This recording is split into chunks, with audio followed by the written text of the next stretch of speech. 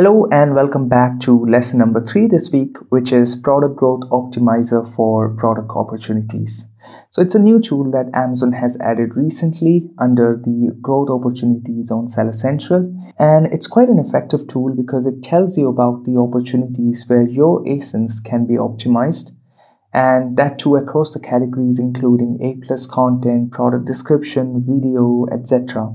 It basically tells you what more you can do to improve your product listing for each product and reinforcing the importance of optimizing your listing for better conversion and growth. And of course, that helps improve PPC returns because higher conversion directly translate into higher PPC sales and lower ACoS or TACoS.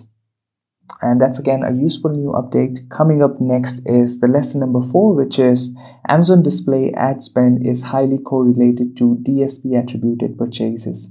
See you there.